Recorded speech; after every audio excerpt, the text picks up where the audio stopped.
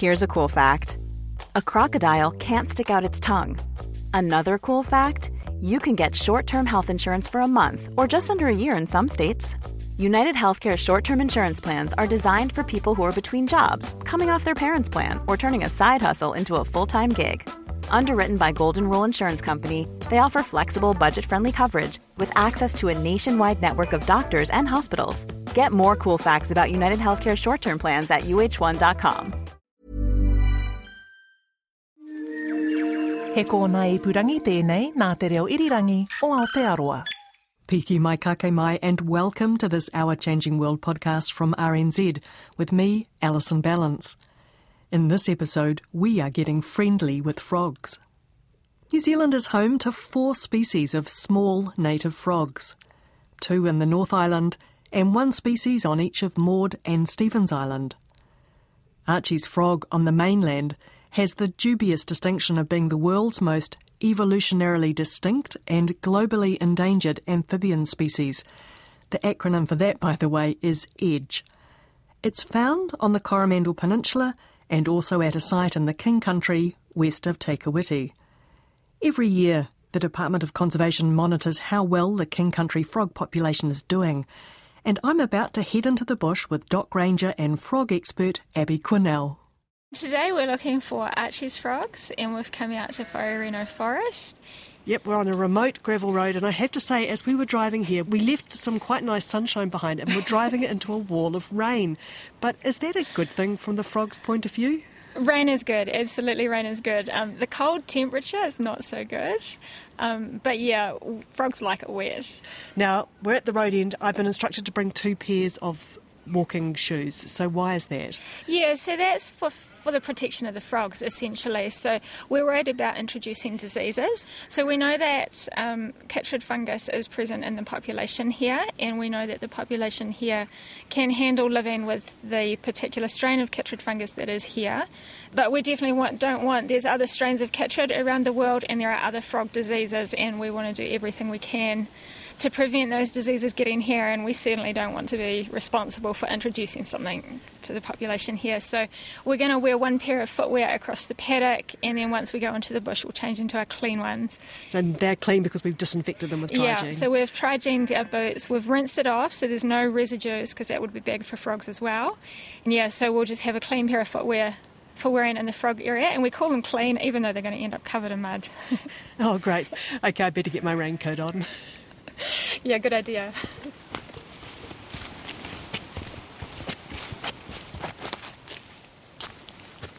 So we've walked in for a little while now, into the bush, climbing a lot I have to say, but the rain's holding off. Touch wood. And I've just stopped next to an A24 rat and stoat trap from Good Nature. And there's a white plastic container on the side of the tree. So that's one of the foolproof bait stations, which is what we've used in the past, more or less since this project began. And then just in the last year, we've had all these A24 traps installed throughout the whole frog area. So historically, we've been doing rat control in the northern half of the frog area since maybe about 2003, 2004.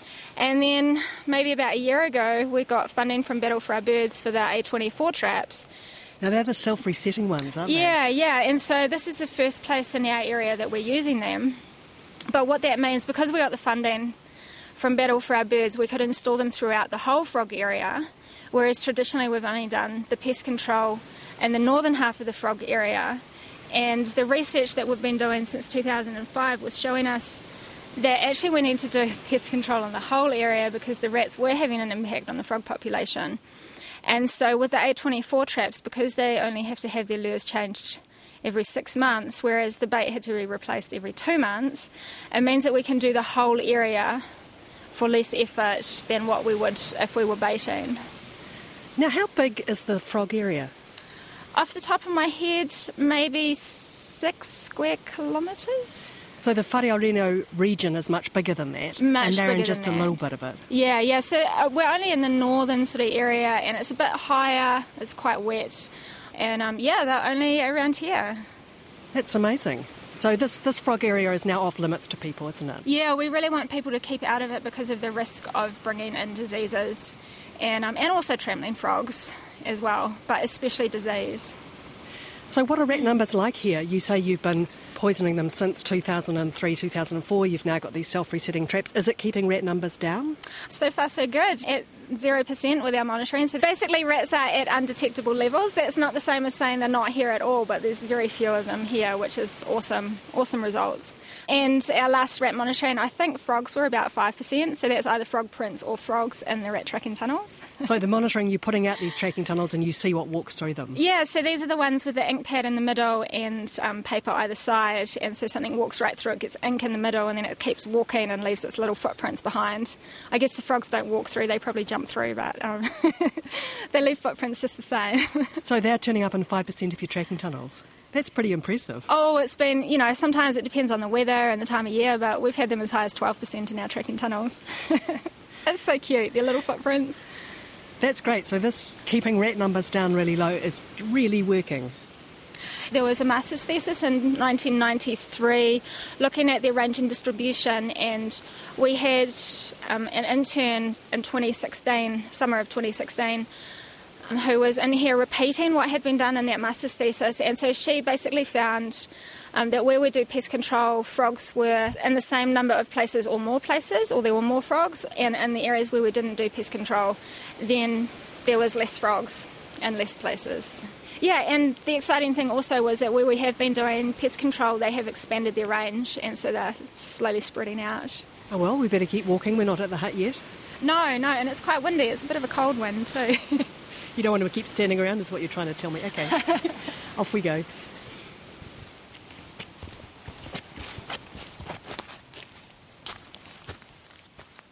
So we've been at the hut for a few hours and we're waiting basically for it to get dark enough. So I would like to know how long you've known that there are Archey's frogs here.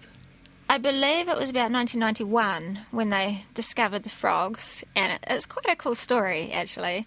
There was a public track through the middle of this frog area, and they had a group of Task Force Green volunteers, which was a sort of a work for the dole, maybe get young people with no experience, get a bit of experience for them.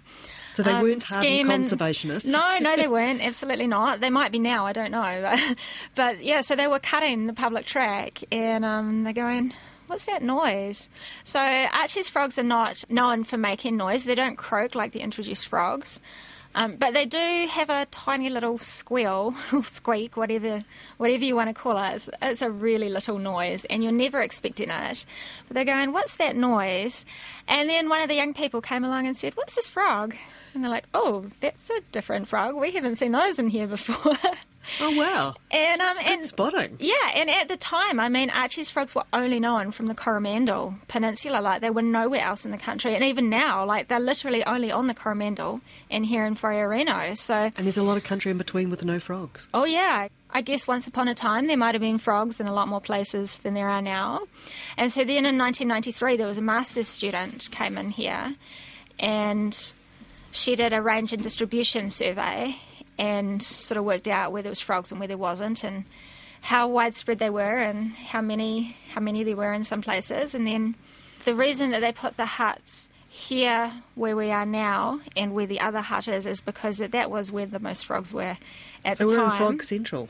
Absolutely. And because this area has had pest control since about 2003, 2004, the other side has only had pest control for maybe 2 seasons. So this really is Frog Central. And that's why there is, for example, a boardwalk between the hut and the toilet. Oh, yeah, because even then there could be frogs on the boardwalk, but it does make them a bit easier to see. So we're safe during the day. These are nocturnal frogs? Absolutely. You can find them in the day, but days that they tend to be out are kind of misty, overcast, has been raining, definitely quite wet. But mostly they're nocturnal, which is why we're waiting for it to be dark. Yeah. And then what's our chore for the night? So we've got a 10 metre by 10 metre grid that we search for 4 nights in a row. Come rain or no rain? Oh, absolutely. No matter what happens, we're going to be out there searching that grid. So we have 2 other people in the hut with us. Can you introduce yourself? I'm Lee Roderick. I work out at Poriora and I'm just coming out to help for the week. Hey, I'm Gabby Keating, and I'm a temporary ranger for biodiversity. And how long have you been in at this hut doing frog work for? This is my third night. This is my first week out monitoring at Wharearino. What's the weather been like this week? Very wet, yeah. Torrential rain on the Monday, pretty cold, but we found a decent amount of frogs, which is cool. And yeah, just like misty rain last night as well, so hopefully it doesn't bucket down tonight. So how long do these nights last? And when you say a decent amount of frogs, what's a decent amount of Archey's frogs to find? So we've found around the early 20s this week, but like last week we found about 50 on one of the nights, so that was awesome. So what time did you get to bed this morning? This morning we finished at about 2:10. I'm looking forward to it.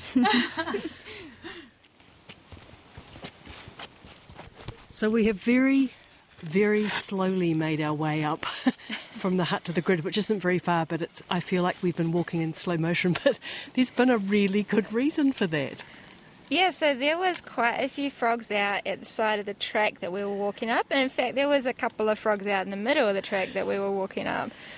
So we have very carefully looked at every spot before we've put our foot down, and actually we've also looked at any tree that we put our hand against for balance to make sure there's no frogs there before we've put our hand there. Now the first frog we saw was actually a tiny little one. It was about the size of my thumbnail. That was so cute. Yeah, if that, it may have been smaller than that. And then some of them were a little larger, but they're still very small frogs, aren't they? Yeah, they're definitely smaller than the introduced Australian frogs. And mostly brownish, but brown with sort of almost goldy markings and a really green one. So there's quite a variety in colour. Some beautiful ones. I love the ones that have a lot of bright green, and then some of them have that beautiful bright orangey red along their sides as well when they open their legs out. Okay, so we're at the grid and we're just looking everywhere. Is that the plan? Yeah. So, like, if you're looking at this grass that's in front of us, there's a clump of grass. This is rice grass. If you can't see, there's bits where you can't see, then you have to very gently sort of move things so that you can actually see the whole thing. But we are searching for emergent frogs, so we're not digging in the leaf litter, we're not lifting logs or rocks or anything, but we are looking quite hard. We're also searching up to 2 metres high, up the trunks of trees. And if we find one, we have a careful protocol for how to pick it up, put it in a plastic bag, using a special glove, mark where it was found, and hang it up.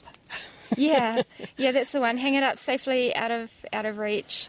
Measure where it was found, record all our notes, and then keep searching until we've finished searching the whole grid. Yeah, so the idea is to have a light touch. The frogs are already out and about, and we're just borrowing them temporarily and we'll bring them back. That's a great way to put it. So picture this. It's very dark. It's raining lightly, and we each have a lane. Think parallel swimming pool lanes to search. We're on our hands and knees in very wet forest, basically crawling along. We move so slowly and carefully, it's like a weird Tai Chi exercise, searching every square centimetre to catch every frog that's out and about. We do this for about 2 hours. Then it's time to weigh, measure and take mugshots of every frog. We're back at the hut. I stopped recording because it got a bit wet up there, but some of you were much more successful than me. I found 3. How many did you find, Lee? I found 16. I found 10. And do we know how many Abby got? 7 or 8 or something like that. Nearly 40. So that's not a bad haul for a couple of hours. And now there's a lot of processing. Absolutely. So what are you going to do with them now? We're going to be setting them on some place cards, and then we set that place card in the middle of a mirror stage, and we're taking photos of the top side view of them, front and sides. So you've got number 4 there. That's a big frog. Yeah, it's quite a big frog, so I'd say this one's a female because the females get bigger than the males. So up to a certain size, it could be either female or male. We've got no way to tell, but once they get this big, that's got to be a girl. So are you seeing these frogs from year to year? Some of them we only find once, and some of them we find multiple times from year after year. There's definitely frogs that we've found most years. And what is all of this telling you? Do you have results yet on Is the population stable? Is it going up or down? So from the mark recapture data that we're collecting, looking at individuals in the population, you can look at survival from year to year. You can look at recruitment of juveniles into the breeding population. But basically from what we've done, we can tell that definitely rat control has made a difference for the frog population. And so where we have rat control, the frog population is doing really well. We're getting lots of frogs, and it's also expanding its range. As you can see, sometimes they get a bit squirmy. Beautiful copper-coloured armpits, that one. See their beautiful long toes. They're great climbers, aren't they? Oh, they're amazing. When we went up this evening, there were lots on the track, and when we came back down, we saw just one on a tree. Do they go up during the night? They're coming out from wherever they've spent the day and making their way across the ground to wherever they want to sit for the night. And then they can quite happily just sit in one spot for the night and not move. You've done some work much with trail cameras that have showed that? Yeah. So we had trail cameras taking photos every 10 minutes throughout the night. So there was a lot of photos to look through. The frog would come out and then it would sit there for 2 hours and then it would turn around and then it would sit there for another 3 hours and then it would go away.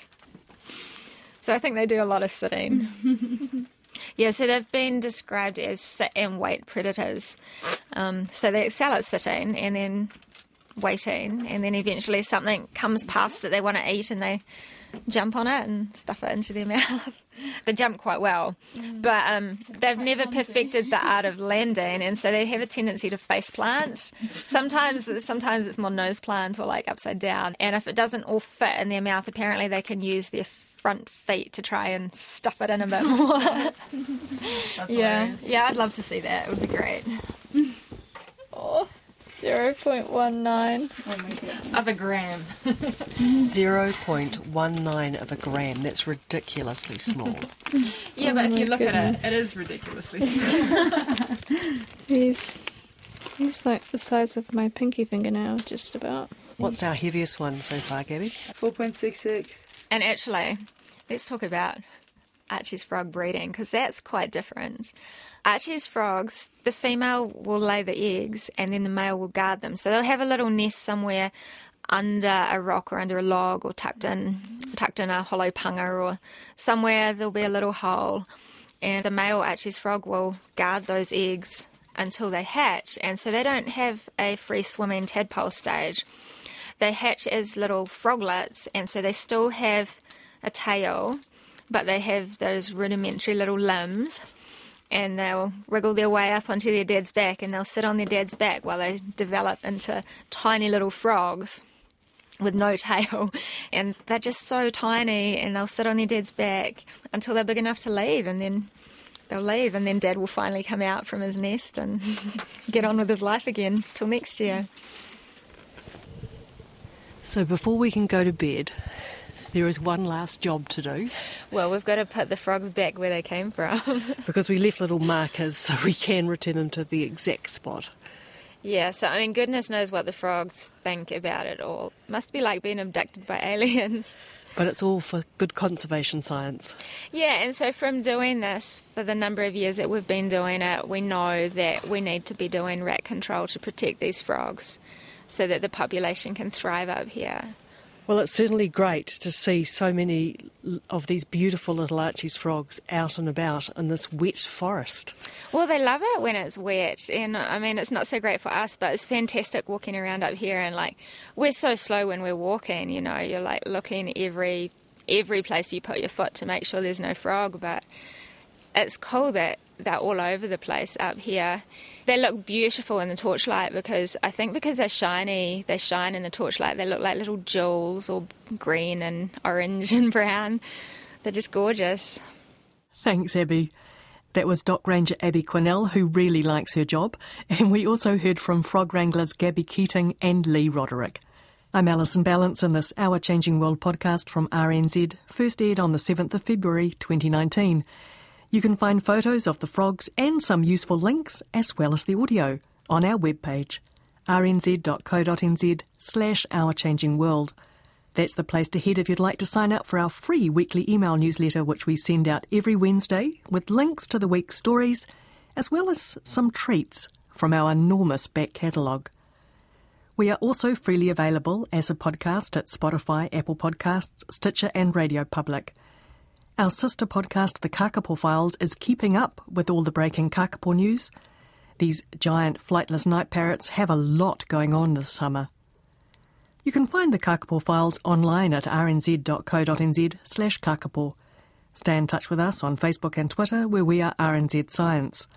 Many thanks for your company. Bye for now. Kia pai tō rā. Botox Cosmetic, out of botulinum toxin A, FDA approved for over 20 years. So, talk to your specialist to see if Botox Cosmetic is right for you. For full prescribing information, including boxed warning, visit BotoxCosmetic.com or call 877-351-0300. Remember to ask for Botox Cosmetic by name.